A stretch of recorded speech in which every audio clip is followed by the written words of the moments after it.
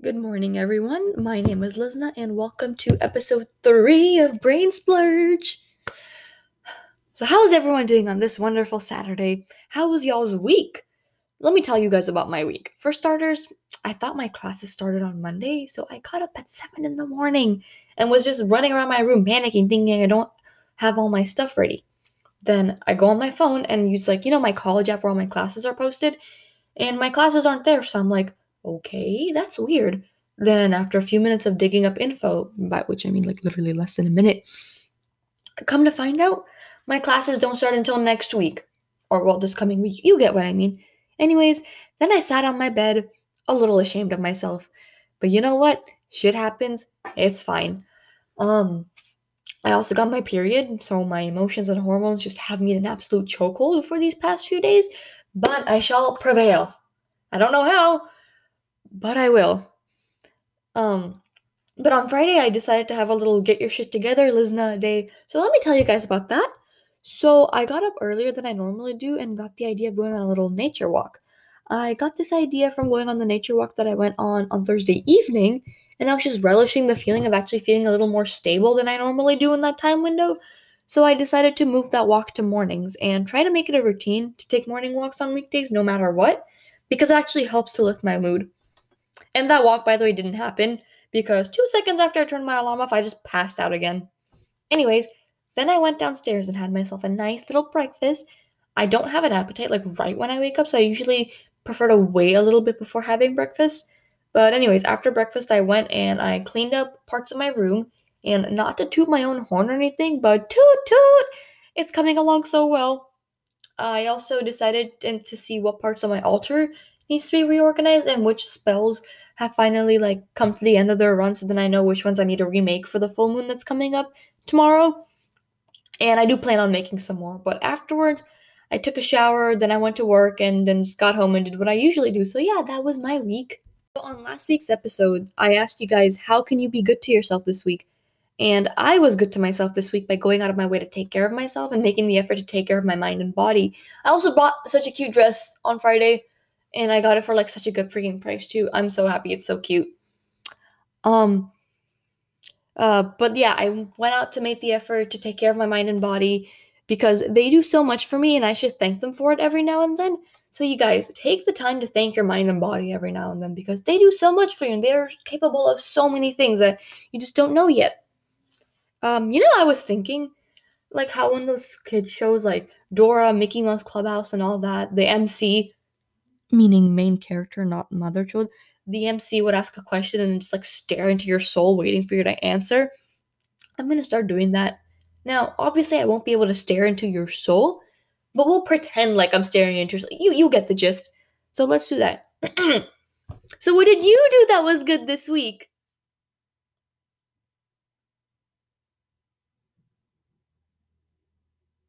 That's great! Moving on. As I mentioned in the last episode, this episode is going to focus solely on one topic, and that is orcas. This is something that I'm extremely passionate about. I've been passionate about it ever since I was a child, so I'm really going to be going in on this because it's not just me talking about orcas today, it's also me talking about my absolute hatred for places like SeaWorld, the Miami Seaquarium, or any park that includes whale and dolphin shows. They're called dolphinariums. And in all honesty, places like those 100%, actually 1,000% deserve to get their names bashed. They deserve to get shat on, and they deserve no money whatsoever because there is no entertainment in confinement. And I know you're probably thinking, but don't they help the animals? Don't they protect the animals, etc., etc.? And the thing is that that's not even close to what they do. They don't help their animals because they don't give a fuck about their animals. Um, all this conservation and protection stuff that they feed to their visitors, or any just poor idiot looking for right information from the wrong place, it's basically propaganda. And I learned this the hard way because at one time I actually believed that propaganda. Now, my whole anti dolphinarium agenda that I'm about to continue spewing out mainly surrounds orcas because one, their campaign is also heavily based on orcas, and two, they're my absolute favorite animal, and I will fight tooth and nail for those rad little dudes. But before we dive deep, or even deeper into the sea shit talk world that I'm about to go ahead and get into, I'm gonna go and give you guys some orca fun facts. And by fun facts, I just mean I'm gonna go into full on like hyper mode and just absolutely start info dumping for the next few minutes. So strap in tight, tighter than you already are. For starters, orcas or killer whales technically aren't even whales. They're actually just huge, large, they're big dolphins, okay? So they belong to oh, I can't talk. They belong to an aquatic species group called cetaceans, which are known for being completely aquatic, fucking obviously, having streamlined bodies and a carnivorous diet. So cetaceans are whales, dolphins, and porpoises. The reason why orcas even got the name killer whales is because back in the 19th century, I believe so, like the 1800s. I don't know. I've never been good with history, and I'm bad at math. They were originally called whale killers, and this name was given to them by hunters or whalers specifically because they were seen as an obstacle to them because they were, killing and eating whales. Then, as time went on, their names got flipped from whale killers to killer whales. Now, their scientific name is Orcinus orca, and in Latin, Orcinus means the kingdom of the dead, I believe. Do correct me if I'm wrong. And then once again in Latin, orca means a large-bellied pot or jar, which is in reference to the shape and size of the whale's body. And orcas are also nicknamed as the bringers of the death for obvious reasons. And then another nickname they have is wolf of the sea. There are three main types of orcas: transient orcas, resident orcas, and offshore orcas. Transient orcas are known best for traveling and migrating. They have pointed dorsal fins. Their diet consists of other marine mammals, which include seals, sea lions, other whales, and even dolphins. It's kind of just like how bigger sharks will eat smaller sharks. And adding on to that, they also eat sharks as well. So, newsflash, sharks are unfortunately not at the top of the food chain, orcas are. Resident orcas live along the coast and basically stay there their whole lives. They have rounder dorsal fins, and their diet mainly consists of fish, as far as I know. And from what I've read, I think their favorite is salmon. I think it just depends on where they live. Um, and there are three populations of resident orcas: Alaskan residents, northern residents, and southern residents.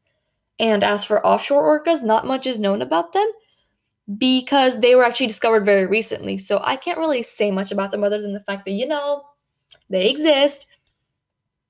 They became my favorite animal when I was about 6 years old, when my first grade teacher took a few days to teach my class about them. And I remember going home to my mom all happy, like, we learned about something called killer whale. It's so cool. It's my favorite animal. And I remember my mom telling me that I should pursue marine biology if I liked the animals so much. And ever since then, honestly, my heart's just been set on it. And my dream is to become a marine biologist, even before I could pronounce the word biologist. And now here I am in college, studying to get my degree to become a marine biologist to complete my lifelong dream of hanging out with killer whales. Oh, my shoulder just popped. Hanging out with killer whales in the wild. I also have a tattoo of a killer whale on my wrist to kind of represent the path that I'm taking in life and to have it as a motivator that I should never give up on my dreams. But now, enough of the sappy stuff because we are gonna get into talking some real shit because this place has me absolutely livid, or well, these places. But the biggest red flag of SeaWorld that I want to talk about is how they've kidnapped so many orcas to be held prisoner and forced to perform in their parks. So I believe they started out by capturing in Washington, and then once they were given like the no by the government, then they moved on to Iceland where they would start capturing there. And then eventually now they are no longer allowed to capture whales anywhere. And so they would stick to forcibly breeding their whales, and that also included prematurely breeding and even inbreeding. The biggest example of that would be Tilikum. He is most known for the awful tragedy that occurred in February of 2010, where him and veteran trainer Don Brancho were performing a show called Dine with Shamu. And unfortunately, the show ended with Tilikum taking the trainer's life.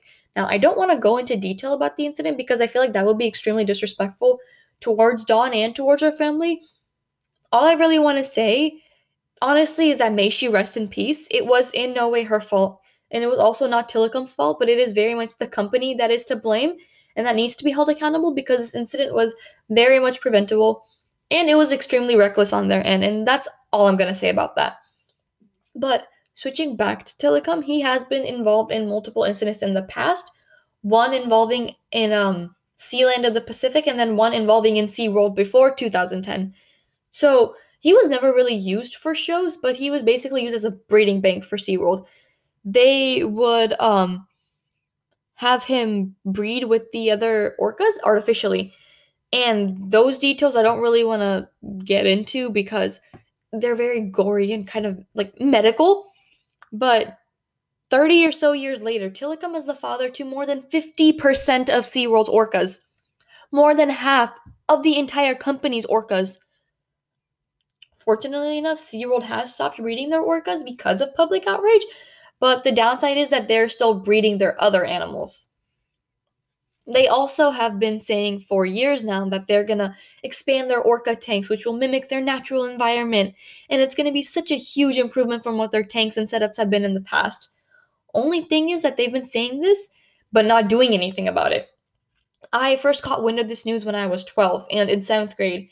Now I'm 20 and in college and still see no update on this amazing project that they've been boasting about. And the people have been waiting on this for at least 8 years. Tilikum's story is so extensive that if I just wanted to talk about him, I would probably have to split this episode into 2 parts. So I'm gonna try my best and give you guys a summarized version of his story. So he was captured from the ocean near Iceland in 1983 when he was about 2 years old. He was taken to a marine park called Sealand of the Pacific in British Columbia, Canada, where he lived with 2 other older female whales who were extremely aggressive towards him. And at nighttime, once the shows and stuff would be over, the whales they would be taken into this metal tank called the module. And in the morning, when the trainers would come out to put the whales back into the main show pool, not even show pool, it was just like a net in the middle of the ocean. Tilikum would just be covered head to tail in rakes and cuts and scratches, and he would even be bleeding sometimes. But then on February 21st, 1991, he was involved in his very first incident, which resulted in the death of trainer Kelty Byrne. And again, out of respect for the victim and her family, I will not go over the details of the incident, and I just want to give my condolences towards her family. And again, may she rest in peace. Afterwards, Sealand closed down and Tilikum was sold to SeaWorld, where he spent the rest of his life being a breeding bank and only coming out to perform whenever it would be time to do the big splash at the end of each orca show. And for anyone who hasn't been to SeaWorld, please don't go, by the way. The big splash segment is basically at the end of each whale show that they'd have. All the whales they would line up on the edges of the tank and splash the audience with their tails. And then Tilikum would come out and then he would splash everyone and jump around in the pool and just be like, oh, look at me, I'm such a big whale, I can splash, and just be paraded like a fucking circus animal. But where was I? Yeah, big splash.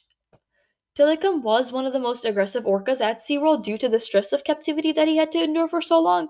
And unfortunately, on January 6, 2017, Tilikum passed away in a barren concrete tank due to a lung infection only in his early 30s. And that's really no way to die. No one deserves to die that way.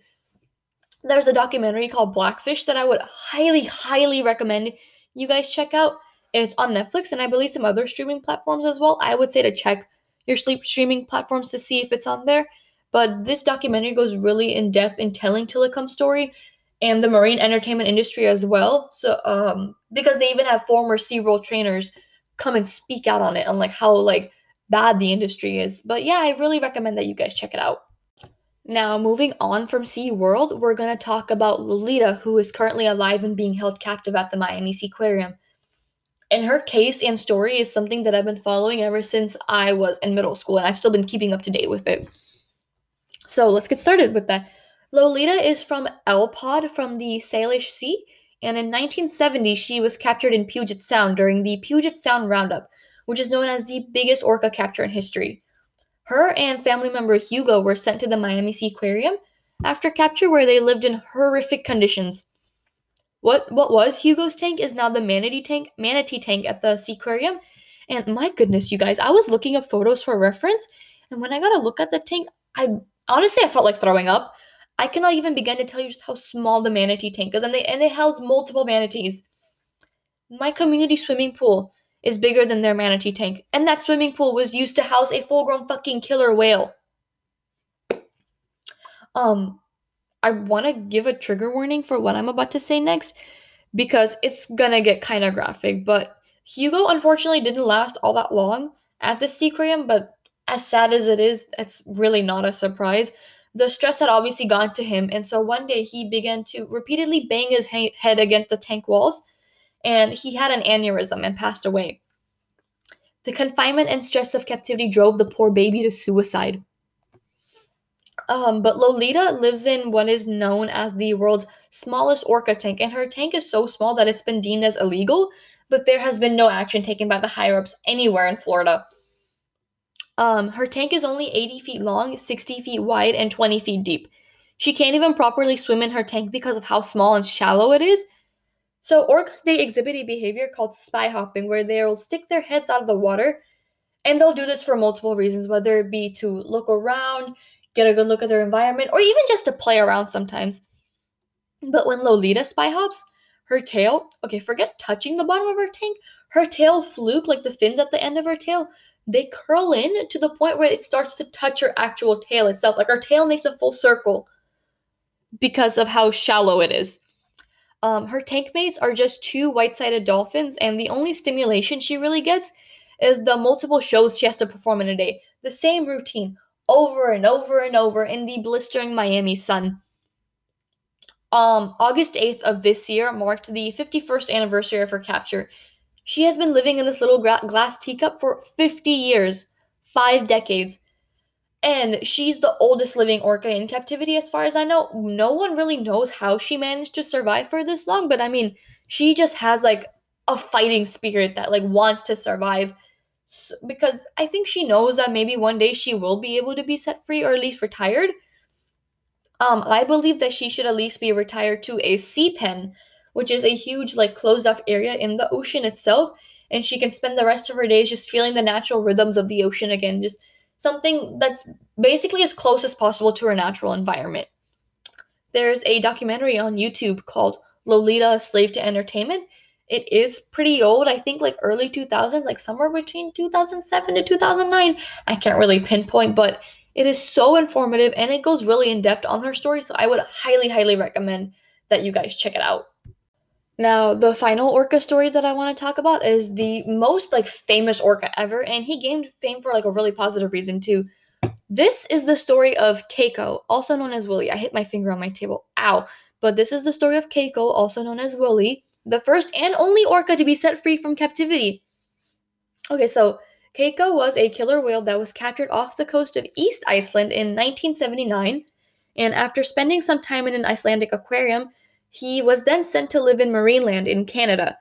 During his time in Canada, he contracted papillomavirus, I believe that's how you pronounce it, and he began to get lesions on his skin and also had to endure bullying by the other orcas at the park.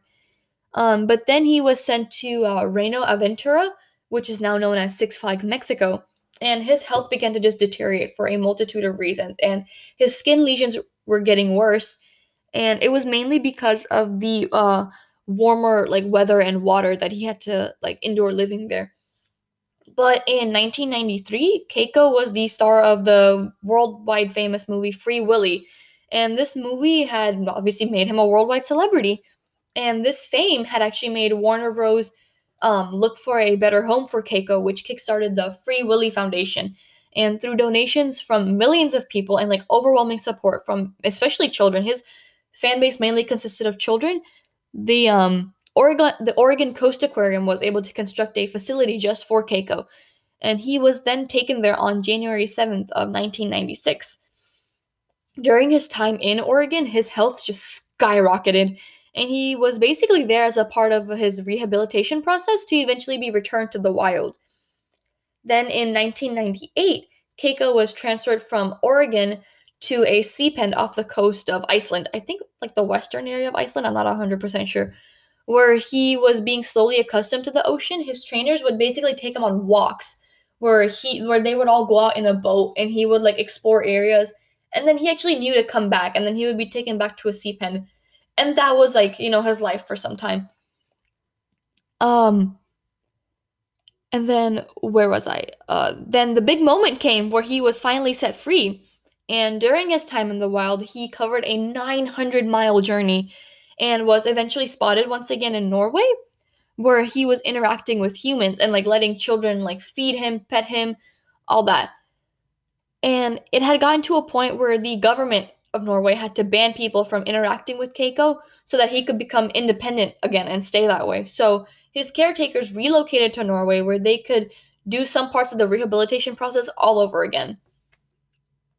Then, on December 12th in 2003, Keiko had developed pneumonia and ended up beaching himself and ended up passing away. He was given a really like quiet burial that was hidden from the public. And then on February 24th, 2004, the Oregon Coast Aquarium held a memorial service for him where 700 people showed up because they all wanted to honor the whale that changed the lives. I did a hand fart. They wanted to honor the whale that changed so many lives. And then, of course, with my documentary recommendations and all, for this one, I want to recommend a documentary called The Free Willy Story, Keiko's Journey Home. It's less than an hour long and it's on YouTube. And finally, I want to end this segment by saying that SeaWorld is a big problem, but it's not the only problem. Dolphinariums are a worldwide issue, and in some countries, outdated techniques from the 1940s are still being used. The best way to really, shut down these places is to use your voice. And you don't have to physically go out and protest because that's not possible for everyone. It has never been possible for me, and I've been wanting to protest for a really long time, but I just can't. So I found other ways to use my voice.